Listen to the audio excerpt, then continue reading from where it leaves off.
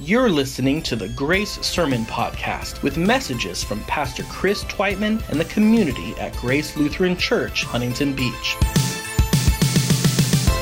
We're a family church that exists to engage life together and impact our neighborhoods as disciples of Jesus. If you'd like more information about our church, please visit us online at gracehb.org. Now, stay tuned for today's message.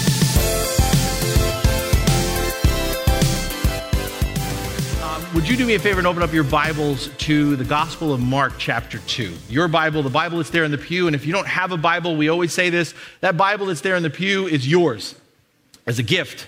Take it. If you have someone in your life who needs one, take it. It's for you if the need is there. And you're going to open, if you're using that Bible in the pew, to page 683. Mark chapter 2, you're using the YouVersion Bible app. You follow the instructions that are there. It'll take you right to our scripture. As you're getting there, if you've been with us for a while, in these last few months, last year, we've embraced a new vision as our community here at Grace. A new vision as we seek to witness and serve the wider community of Orange County. And it's for everyone, everywhere, to flourish in Christ. And over the course of these months, as we've unveiled this vision and the mission that goes with it, we've been trying to take that apart of what does it mean biblically to flourish. And over these last few weeks, we've been learning about the kind of life for which we were made, flourishing in a very particular way. Specifically, we've been exploring the deeper meaning and the ongoing purpose of what is known as the observance of the Sabbath, a regular rhythm of resting in the midst of all of our work. This week, we bring that conversation to a close, and what we're going to do today, which I've announced the last couple of weeks, is I'm going to answer some of your lingering questions about this biblical rhythm and rule of life. But before we get there, let's read one more scripture related to the Sabbath that will, I think, center our conversation this morning. It's on the screen, but hopefully it's also there in your Bible. Let's hear it. One Sabbath, Jesus was going through the grain fields, and as his disciples walked along, they began to pick some heads of grain. The Pharisees said to him, "Look, why are they doing what is unlawful on the Sabbath?" He, Jesus, answered, "Have you never read what David did when he and his companions were hungry and in need? In the days of Abiathar the high priest, he entered the house of God and ate the consecrated bread, which is lawful only for priests to eat. And he gave some also to his companions." Next slide. "Then he said to them, 'The Sabbath was made for man, not man for the Sabbath. So the Son of Man is Lord, even of the Sabbath.'" And this is the word of the Lord. Thanks be to God. One of the key declarations that Jesus makes here, I hope, frames our whole consideration of the Sabbath. And it's this, that the Sabbath was made for us. We are not made for the Sabbath. And that leads us into our first question. And I should tell you, all of these questions come from questions that were submitted. I was blown away by how many questions I got. There's no way that I'm going to be able to answer all of them this morning. Some of them kind of related to each other, so I consolidated. But for those of you who submitted a question, if I didn't answer it this morning, if I communicated to you through email or text, I'm happy to follow up, meet with you one-on-one, or talk to you to answer it if you don't feel satisfied in terms of what I give you this morning. So the very first question, and these kind of build on each other, is can the Sabbath be on different days and or a combination of days of delight? And we started with this passage because here, you heard it, Jesus teaches us the Sabbath is not inherently about what we can't do. Rather, the Sabbath is about what we are invited to experience. In other words, to answer this question, setting aside a regular time and space for our rest was not created, Jesus says, to bind us to a ritual, but rather to lead us into a blessing. So, in answering this question, we need to understand we have some flexibility when we talk about the Sabbath. Because here's something very interesting. While God outlines a particular rhythm in terms of our rest, and we've looked at that, one day in every 7 days, the specific day of this rest is not spelled out for us. Jewish tradition determined Friday evening to Saturday afternoon, early evening was the Sabbath. Later, Christians moved it to Sunday in celebration of the resurrection of Christ. But nowhere does the scripture explicitly designate the specific day for keeping the Sabbath. So what I want to say to you is, as followers of Jesus, we shouldn't view the Sabbath as another obligation we have to manage, another burden we have to carry. We need to see instead the Sabbath as a prescription for rest that God calls us to arrange our lives around, yes, but to arrange our lives around in a way that fits the ever-changing seasons and stages of life that are before us. So when you think about this idea of rest, of the Sabbath, keeping the Sabbath will require varying rhythms, times, and implementation for each person. And here's one more. It will likely change how you do this as you move through life. I mean, if we think about it, there's no doubt young families will inevitably enter into this practice differently than those with, say, teenagers.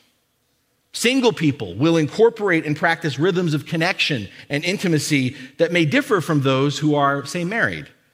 Retired, empty nesters will get to explore and experiment with greater flexibility than those who are working 40-plus hours a week. And as many of you have said to me during this series, if you are engaged in shift work on Sundays, and some of us have to work on Sundays, you may have to allocate a different day for your Sabbath time. Several of you asked me, well, when do you take Sabbath? Implying that obviously if I'm here, I'm working. Which in a way is true. I mean, I see it as work, but there's another part of me that doesn't see it as work. But in answer to the question, I don't take my Sabbath on Sunday. I take my Sabbath on Friday. Friday's my day for rest, for renewal, for that one-on-one time and trying to share that with family and friends with the Lord. And I'm not, and again, in this whole sermon series, before I even go on, I want to make something really, really clear. This is a growth edge for me as much as it may be for you. I am not standing up here as the Sabbath expert, Not at all. This is something I continue to try to live into, and I've had more fruitful seasons in my life than others. And I fully appreciate the various things that happen in our lives that can make this practice difficult for us or challenging for us to observe. So what I'm leaving you with in answering to this question is what matters is not the day we rest, but rather that we rest, that we consistently stop once a week for an extended period of time, free from work and other distractions, to abide, to delight in the Lord's presence and provision. Related to that, second question. What does the Bible have to say about daily rest? And I absolutely love this question because it speaks to what I perceive the Lord's deeper intention in both creating and commanding us to observe a single day of rest once a week is all about. So to answer this question and then explain it, to be really clear, I've already laid out for you, God's purpose in having us keep the Sabbath is not about resting on a specific day. We just established that. But it's not even just about resting one day a week. The whole point of this practice, of this rhythm, this mandate that God gives us is not about the Sabbath as a day. It's about developing and practicing a Sabbath mentality. In other words, the point is not for us to go off and do our own thing for 6 days of the week, to go off and do our own thing, our things our way for 6 days, and then come home and visit with the Lord. Our Creator's desire, and this is found throughout all of Scripture, is not just for us to stop by now and then, but rather, as the next slide will show you, to be still and know that I am God. This is from Psalm 46, as you can see. And if you go and look at this psalm, these words, this posture, is not in reference to the observance of the Sabbath.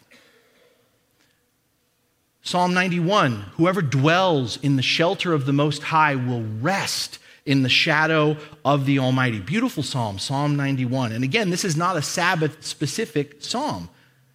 That word dwell that I've highlighted for you, it comes up a lot in the Bible in terms of our relation to God. And this word dwell denotes a fixed position, not something that occurs sporadically.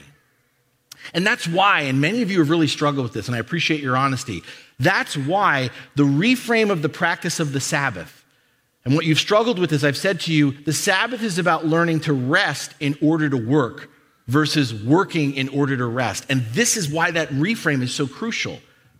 Understanding Sabbath is about resting in order to work rather than working in order to rest. The thing is, we are called to fully abide, to stop and to just delight and be renewed and rooted in our relationship with Christ through the Holy Spirit once a week, so that we will live out of the Spirit's presence, power, and influence all week long.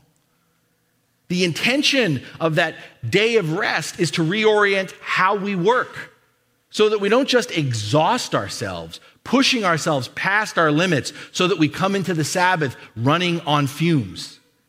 You're kind of missing the point if you just sort of drop dead on the Sabbath, right? Instead, by resting in order to work, we're intended to rest as we work. Let me say that again. The practice of resting in order to work is designed to help us to learn how to rest as we work, to stop and smell the roses, to notice the sunrises and the sunsets, to get to know and enjoy the people we work with, to make time for and not miss those precious moments in the lives of our family, our friends, our children that don't always fall on the weekend, that don't always fall on the day we choose to rest. What I'm trying to say, guys, is God didn't just design us to live, to flourish, to experience and relish this world, each other, our own existence once every 7 days, but God designed us to have this experience every day of our lives. And the practice of Sabbath once a week teaches us how to experience a restful and delightful pace of life the other 6 days. That takes us to our third question. Is Sabbath geared towards using the space to acknowledge what God is doing, or using the space for what an individual enjoys? Or as another question put it, if we go to the next slide, much more simply, is Sabbath just a fancy word for having my free time? The answer to the first question on the previous slide is yes, it's both. And as to the second question, this one, the answer is no. Sabbath is not my free time, in the sense of what we typically mean by free time. And let me explain what I mean by clarifying the distinction between biblical rest, as we've been looking at it these last few weeks, the distinction between biblical rest and modern leisure. We think and speak of leisure, that word leisure, as time free from work and other obligations. And at first, just this bare bones definition, that seems to line up with the whole point of the Sabbath, as we've talked about it. However, what I want to point out to you, a contemporary understanding of leisure is about consumption rather than resting. It's about consuming rather than resting. Another way of putting this is modern leisure is more about being entertained, titillated, rather than renewed and restored. From theme parks to escape rooms, from rock concerts to party cruises, from cyber gaming to outdoor excursions, each activity becomes something we consume for a momentary thrill to escape the monotony. And when one experience loses its luster, we just move on to the next one. And the net result is, rather than leisure being a restful space from which we can survey all the other stuff in our life, leisure has become just another activity in our already overcommitted schedules. And the best evidence of this is the fact we don't engage in leisure to reflect on our work as much as we engage in leisure to escape from our work. Monday morning comes and we're still exhausted and scattered, but we had a good time. Now, I want to be really clear. I go to concerts. I like theme parks. I've not been to an escape room yet, but I want to go, okay? My point is not to condemn our varied activities in which we engage and spend our spare time. Many, if not all of these activities are good. They're enjoyable. They're fun. What I'm trying to say to you is, in and of themselves, they are not necessarily Sabbath-oriented. They're not necessarily restful as God intended. Whereas most of us view leisure as discretionary time, right? It's my discretionary time to be used according to my own judgment or choice. The Lord, and we've looked at this, designates a couple of guidelines in terms of Sabbath time. the Lord gives us a couple of guidelines in terms of how we rest. First, God desires that we should enjoy and delight in our Sabbath time. But whatever we're engaging in should be life-giving rather than life-taking, filling us up rather than draining us further. In other words, Sabbath isn't just about physical rest, but about inner renewal as well. And second, Sabbath isn't just about me time as much as it's about we time. God seeks to join us. This is the whole point. God seeks to join us in whatever we engage in. God wants us, as we talked about last week, to be mindful of his presence with us, as well as giving him, in the midst of whatever we're doing, the center of our attention. God wants to be at the center of our attention in the midst of what we enjoy. Think about this. Imagine if you invited someone, right? Imagine if you invited someone to join you in an activity. I'm not a surfer, but let's say you invited someone to go surfing. But imagine when you invited them to go surfing, you never spoke to them or interacted with them the whole time. I mean, it would be weird, right? It would be awkward. God wants to be acknowledged, to be at the center, wants to be a part of the enjoyment of whatever it is that gives us life, that gives rather than takes life. And the thing is, I know many of us are like, oh man, part of why we sometimes just want to get away is we just want to be by ourselves. But the beautiful thing about God is not a needy partner, right? God is a giving partner. Sometimes we don't invite people along because we're going to have to worry about them. Are they okay? And are they going to talk the whole time? Or are they going to distract? God's not like that. God's not going to need anything from us. God's just going to give to us. The thing is, God wants to go with you because Jesus knows you better than you know yourself. And Jesus isn't going to be one of those people. Sometimes we don't want to invite people along because they're going to be like, how much longer are we going to be doing this? Is this almost done? Can we go home now? But as we saw last week, Jesus is in no rush. Jesus will give you all the space and all the time you need. He just wants to be with you. And the Spirit speaks only when necessary.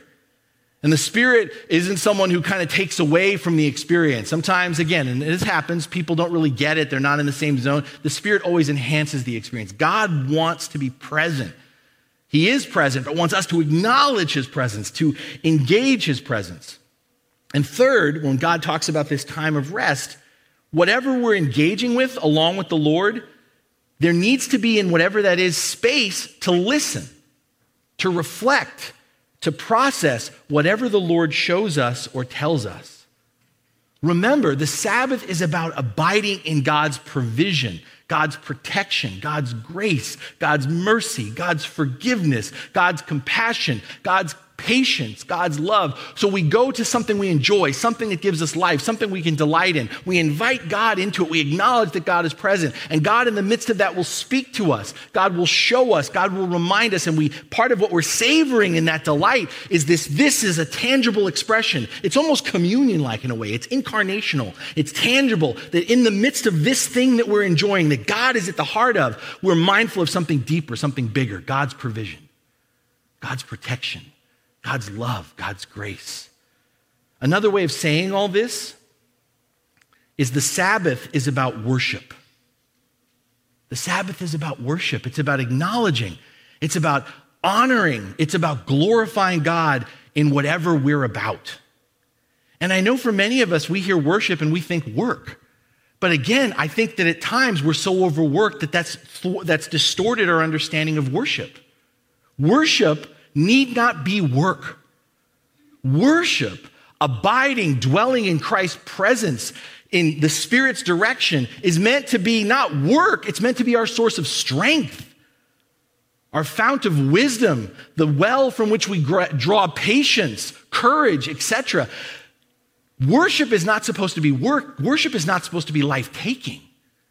Worship is supposed to be life-giving. But the thing is, in all the different ways that we worship, if you're just going through the motions of worship, if you're just singing, if you're just praying, if you're just listening to scripture, if you're just receiving communion like they are tasks to be performed, check the box, then you're not entering into the space of worship.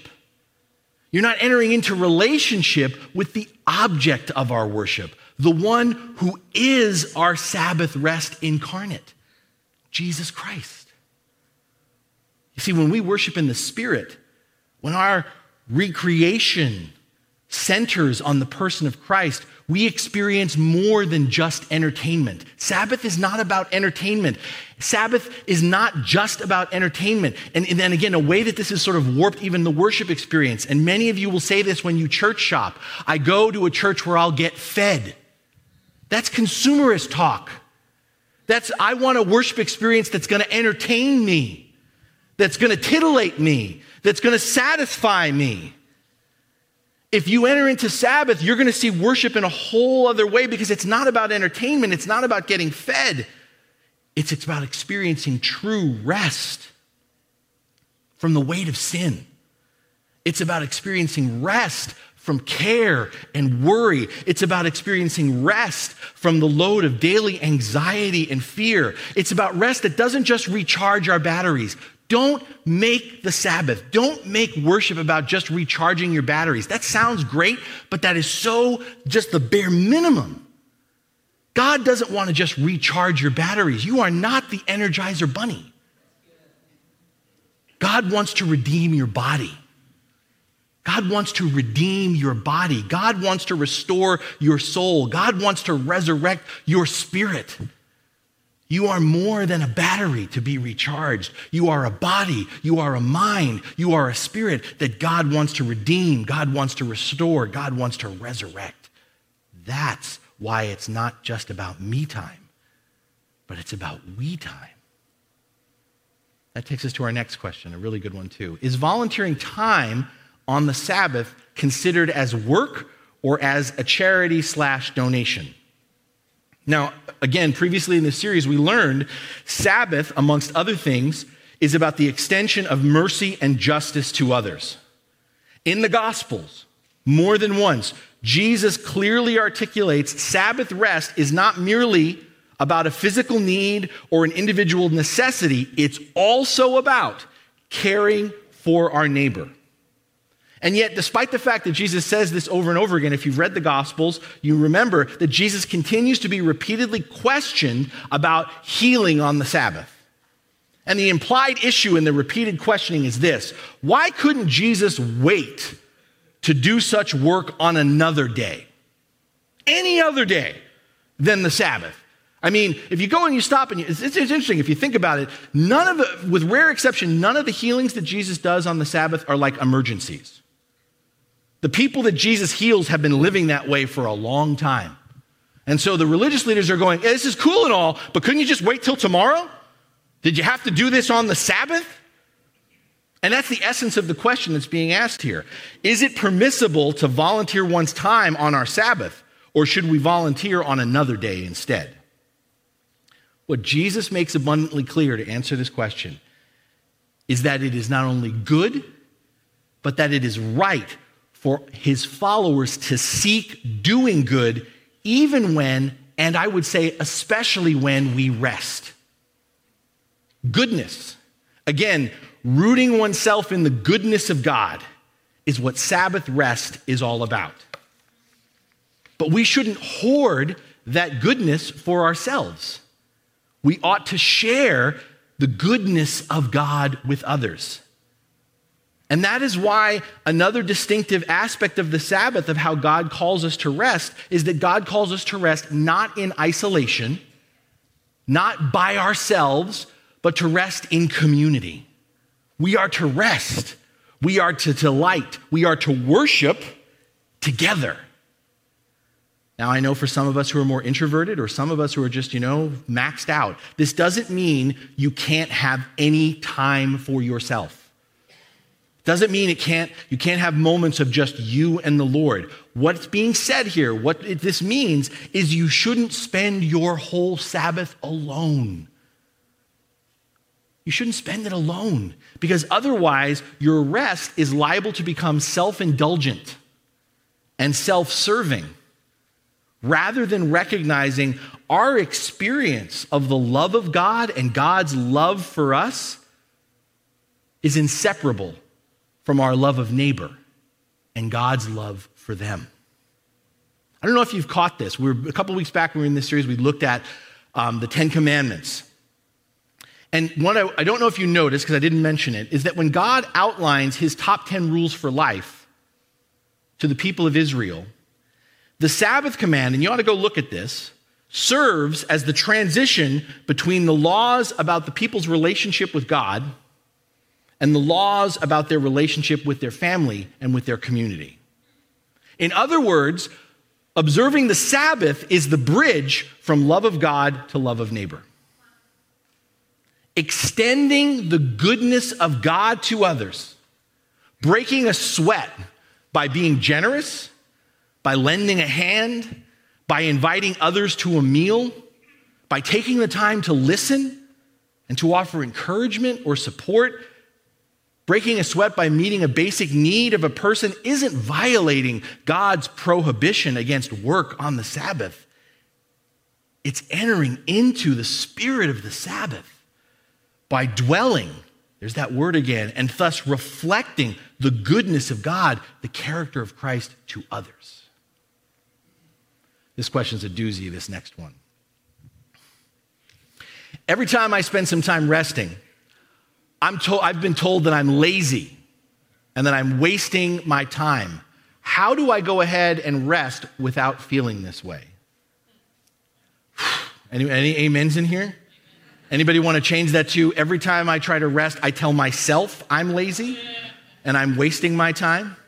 Right? I resonate with this in my own learning this practice, engaging this practice. That is probably my biggest struggle. I am hardwired and conditioned that if I'm not doing, then nothing's happening.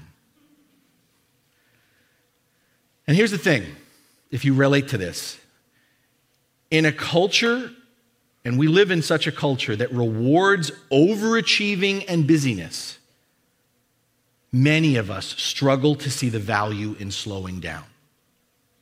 One of the biggest obstacles to Sabbath rest is the false idea that we have that every moment must count for something. Every moment must count for something. We want to live life to the fullest. And this means that our every waking moment must be producing or consuming something tangible. Otherwise, we are wasting our time. This is back to when we talked about leisure, why leisure has become activity. This is why some of us, when we go on vacation, we get to the place that we rented and we don't stay there very long except to sleep because we're going. Because that equates to value. But what lies behind this mindset in all of its forms is this belief that we are in control. In fact, that we control time. And to underscore this point, as the next slide will show you, to underscore this point, consider the increased emphasis and even modern obsession we have with time management. Sorry, I'm going to out you. How many of you are time management people? Raise your hand. Like you time management people. Big. How many of you are like disciples of time management? Come on. All right. We are conditioned to make every minute count. There are entire programs, plans, and routines that are marketed and sold to us in order to calculate and maximize every hour, minute, and second with meaningless precision. We have become transfixed by measurable objectives. We classify and we count everything. Goals, results. Goals, results, goals, results. Now, don't get me wrong. Time management as a tool to be productive, time management as a way to avoid sloth is helpful and constructive. But this is what I'm pointing to. When time has become a quantity, when time becomes about how much we can get done, rather than time being a quality. Time as a quality means in which being all we can be in whatever we're doing is the goal. When time becomes a quantity rather than a quality, that's when time management becomes not only an idol, but time management becomes an illusion. Because late breaking news flash, Time is not something we control, despite our very best efforts. Time is a gift. Time is an opportunity. It's not an opportunity to earn more time. That's time as money. That's time as a commodity. Time as a gift is an opportunity to experience life, to recognize that there is purpose, there is blessing, there is gift, there is enjoyment in the ordinary. That everything need not be extraordinary. That in fact, we miss a lot of subtle, beautiful, and worthwhile experiences as we rush from one moment to the next in the name of productivity. You see, it's in the seeming uselessness of the Sabbath. That's what makes it so spiritually significant to us. Another way to say this, and this is important that you don't walk away from this series and hear this, the Sabbath isn't primarily about increased productivity. If you've heard this sermon series this whole week and said, God's rhythm and rule of rest is about me being more productive, that's why I should rest so I can increase my productivity, you've missed the point. Increased productivity may be a benefit, but it's not the point of why creates this rhythm, why God sets this rule to rest. The stillness of Sabbath rest is about an inner quietness, stopping all of our striving and our shoving and realizing the world still manages to go on without us. It's true. Right now, the world is still going on without you. When we rest as God intended, it's not lazy. It's not, as I've said many times, doing nothing. Make no mistake, when we rest as God intended, it is an intentional, it is a purposeful shift from being self-reliant to acknowledging we are utterly dependent upon our Creator for anything and everything we do. And that takes effort. Trust me, because we are predisposed to think we are in control. We are predisposed to believe it's all about us. To intentionally, purposefully enter into a time and a space where we shift that perspective, where we actually see reality, is not doing nothing. It's not lazy. And even though no tangible thing may be produced or consumed while we rest in the Lord, Sabbath is not wasting time. It's benefiting from the time we have been given. It's realizing that time is not something we control, but that time is a gift. I would say Sabbath rest is the best use of the time we have, because instead of trying to manage what isn't ours to control or to try to acquire what is not ours to take, Sabbath has us exist in a state of humble and grateful acceptance of what we have been given. The Sabbath, in refraining from all of our work, affords us the time and space to find the meaning in all of our work. To find the meaning in all of our work.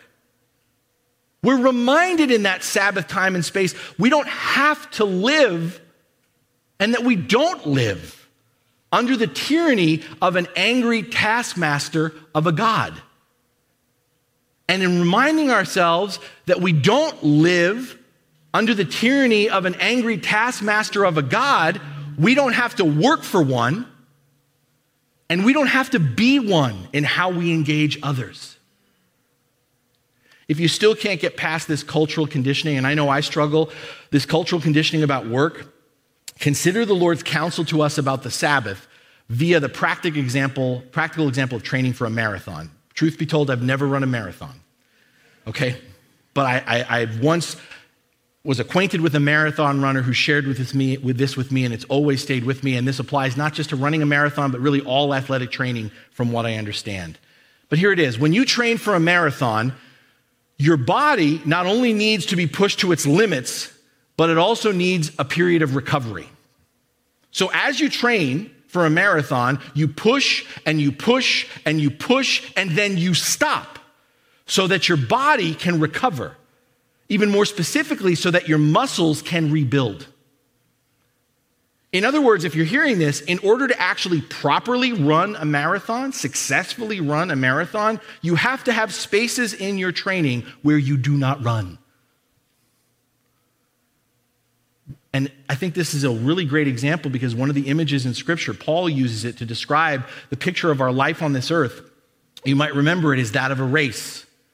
So to put this together, in order to run the marathon of our faith in Christ, we have to allow ourselves spaces of rest so that we can spiritually recover, so that the muscles of our faith can be rebuilt and grow stronger and more mature. And many of you have confessed, and I appreciate your honesty and your courage, that some of you are struggling with, frankly, a very undeveloped, unfully formed faith.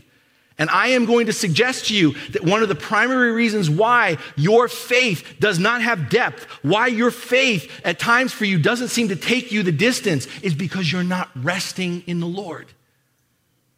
Because you are not letting your faith be strengthened. You're not letting the muscles of your faith be rebuilt. And that can't come from more work. That can't come from more doing. That only comes from abiding, from dwelling in God's presence, God's provision, His love, His grace, His truth.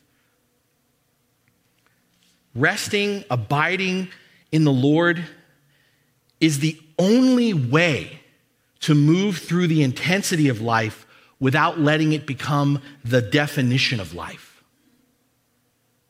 That takes us to our next question, which is very similar but different. How can we engage with or enter into the Sabbath during a life stage where God is directing us to go, to do, or act? And building off the answer to the last question, again, I want to remind you, God didn't design and doesn't direct us to rest only when we've finished what He's called us to do. The Lord calling us to act doesn't negate the reality that we still need to rest, to regularly abide in Him as we seek to accomplish what He's directed us towards. And Jesus models this for us so well, right? Jesus is clear throughout the Gospels. He only does what His Father tells Him to do. He says that over and over again. I only do what my Father tells me to do. And Jesus, let's be honest, did a lot of work in 3 years. A lot of work in 3 years. But one thing in the midst of that truth that we witness repeatedly in the gospel is Jesus taking time to go off to a quiet place with His Father. Jesus frequently stops along the way of any given day to enjoy the company of His disciples, to share a conversation with a woman at a well, to have a spontaneous meal at the home of a tax collector named Zacchaeus who was spying on Him from up in a tree. What I'm saying is it's important to remember resting in God is part of and not separate from the call of God. Another way of expressing this that is helpful to me is to think about how music works, particularly how it's expressed on paper.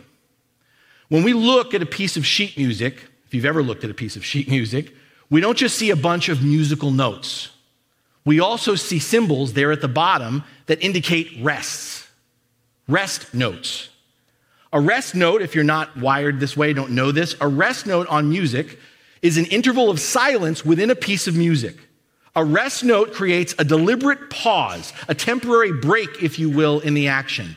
And although when we're hearing music, it's often bypassed by us, we don't even recognize the rest notes. Rest notes are a vital part of a musical structure. Rest notes, to help you with this, keep the other notes from stringing together in a breathless, chaotic way. When rests are observed in a piece of music, something beautiful to our ear results. When the rests are ignored or skipped, what we hear doesn't sound good. The rests, the Sabbaths, are just as much a part of our work as every note. Every task, every word, every assignment, every conversation, every lesson, every case, every event, every opportunity, every project, every duty, every commitment, every call, every deadline. The rests are just as much a part of the work as the music. Whenever God calls us, it's not the excellent work and the Sabbath. Sabbath rest is part of making our work for the Lord excellent and beautiful. Final question. Great question. What do you think Sabbath will look like in 10 years as technology evolves? Society will most likely be moving at a faster pace than it already is. I'm going to answer this question by way of going in the past. In 1931, the famed British economist John Maynard Keynes wrote something titled Economic Possibilities for Our Grandchildren. 1931, British economist, Economic Possibilities for Our Grandchildren. Keynes speculated on how the world would be a century later. Himself, in 1931, living in an age of considerable economic progress and technological advances, Keynes had already witnessed a reduction in the work hours of his generation. And looking to the future, he was convinced this trend would continue. Therefore, by 2028, Keynes predicted people would work about 3 hours a day. It gets better. In fact, for Keynes, even this reduced work schedule would represent more labor than was actually necessary. The net result of this imagined future was the question of what people would do with all of their free time. This is the specific quote that always stayed with me from Keynes. For the first time, this is looking to the future, 2028 people, for the first time since his creation, man will be faced with his real, his permanent problem, how to use his freedom from pressing economic cares, how to occupy the leisure which science and compound interest will have won. Well, we're not at 2028 yet. But one thing we can say is Keynes was spot on about his prediction of future economic progress and rising technological advancement. As to the decreased workload of humanity, not so much. To answer this question, I don't know what the future is going to be like. But from past history, here's what I can tell you. I know no matter how much better things get economically or technologically, the need for practicing Sabbath will not change. And how we practice it really shouldn't have to change much anyway. Intentionally slowing down, purposefully stopping, consciously focusing upon and completely yielding before the Creator of all life, our sustainer and redeemer, isn't a matter of a more efficient economy or better technology. It is a matter of the human will, of honoring the cues the Lord has instilled within all creation, including our bodies, or ignoring them. It's respecting the instructions God has laid out for us through His Word, or convincing ourselves these words don't apply to us. It's following the prompting of the Holy Spirit to cease and desist from all our doing and to spend some time just being, or turning up the volume and the pace of our lives so we can't hear the Spirit speaking to us. My friends, what I can tell you is the path to the Sabbath will always be a contested path. The enemy knows keeping the Sabbath, resting, abiding in the Lord will reorient our perspective and our priorities. Therefore, the enemy will distract us with the tyranny of the urgent. The enemy will stoke our pride with the illusion of control and the lie of our identity being in our productivity and achievement. Corrie Ten Boom, the missionary, once said it best. If the devil can't make us bad, the devil will make us busy. Keeping the Sabbath requires intentional planning. You won't find the time unless you observe the time God has already given us to rest. And as with anything else, your space and time of rest needs to be scheduled. I recommend scheduling your Sabbath at least a week in advance in order to keep with that rhythm of 1 day in 7. And the beautiful thing about putting it on your calendar is putting it on your calendar helps you to prepare for it. And this is an important part of enjoying a full and complete Sabbath day each week, is you need to make a list of the things you need to take care of before your Sabbath day so you can truly step away and rest. Putting your Sabbath time on your calendar will also lead to you anticipating it, getting excited about it and looking forward to it. And anticipation, honestly, is the key to making Sabbath happen, because it's something that you look forward to. But I want to just, as I've closed, say this to you in the midst of everything you've heard and everything I know many of you are still processing. Start small. Start small.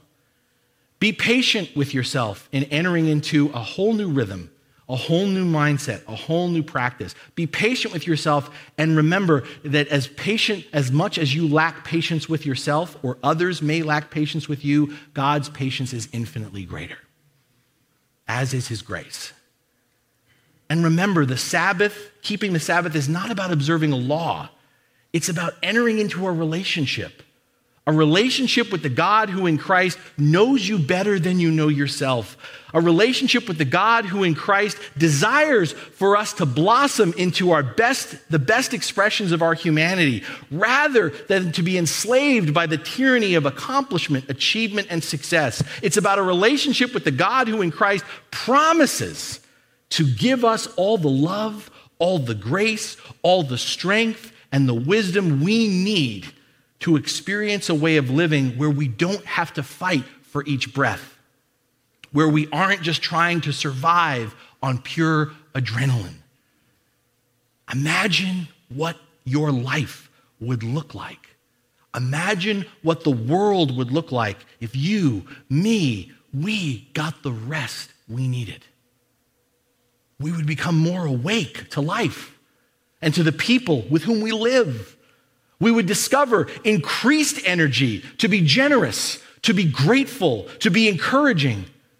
We would find lasting peace, comfort, and assurance in Christ, contentment with ourselves, and patience with others. Imagine. But we don't have to imagine this kind of life. We don't have to imagine it.